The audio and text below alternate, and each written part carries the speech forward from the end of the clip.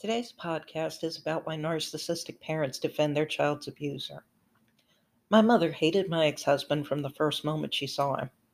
She barely tolerated him after we got married, at least until we got into a physical fight. At that time, my mother saw me injured a couple of days later.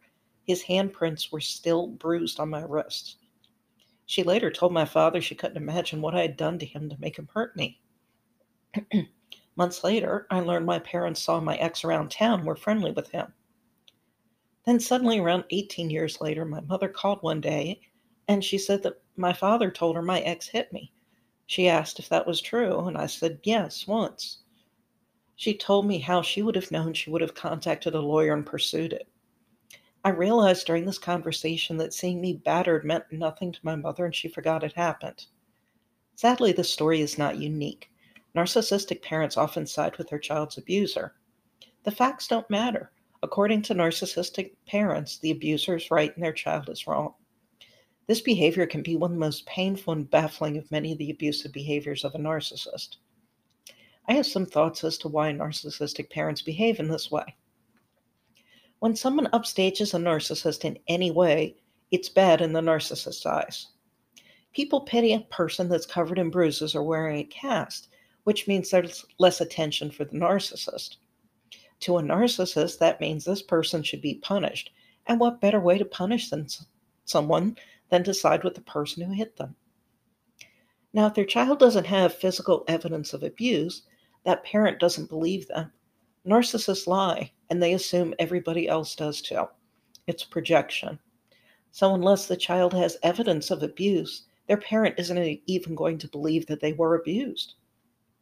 Narcissists don't want to accept that abuse is wrong, too, because then they would be wrong. Rather than face truth, it's better in a narcissist's mind to normalize abuse and simply make the victim bad. Now, if if the abuser was the other parent, making the abuse okay means it's also okay that they didn't protect their child. Remember, with narcissists, everything is about them. If they can spin your trauma around to how hard it was on them, denying knowing it happened, denying it happened at all, this makes their lack of protecting their child acceptable in their minds. The abuser is someone a narcissist admires, and maybe they're afraid the victim will make them look bad. Narcissists care what what people other than their victim think, and certain people's opinions they value above all else. If that person hurts their child, their primary concern is to see how that person sees them.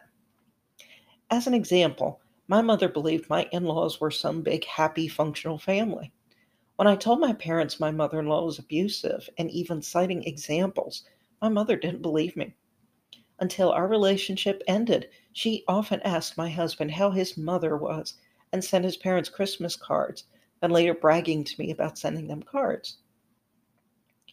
Jealousy is another reason narcissistic parents side with abusers. In cases where a narcissist adult child is being stalked and harassed, most narcissists act like the abuser must truly love their child, then realizing the abuser has serious control issues, and that makes them jealous. Narcissistic parents are also lazy. Just because they have a child doesn't mean they want to actually parent. They get angry if they have to care for their child and take the focus off of them for any length of time. Covert narcissistic parents sometimes also like to rescue their child. Covert narcissists gain that narcissistic supply from appearing good and kind, so if they can wait till their child is terribly abused and then rescue him or her in some way, that's narcissistic supply to them. Whatever the reasoning, remember when your narcissistic parent sides with someone who has hurt or abused you, it's just more evidence that your parent is the one with the problem, not you. Normal people don't side with abusers over victims. Thanks for listening to my podcast.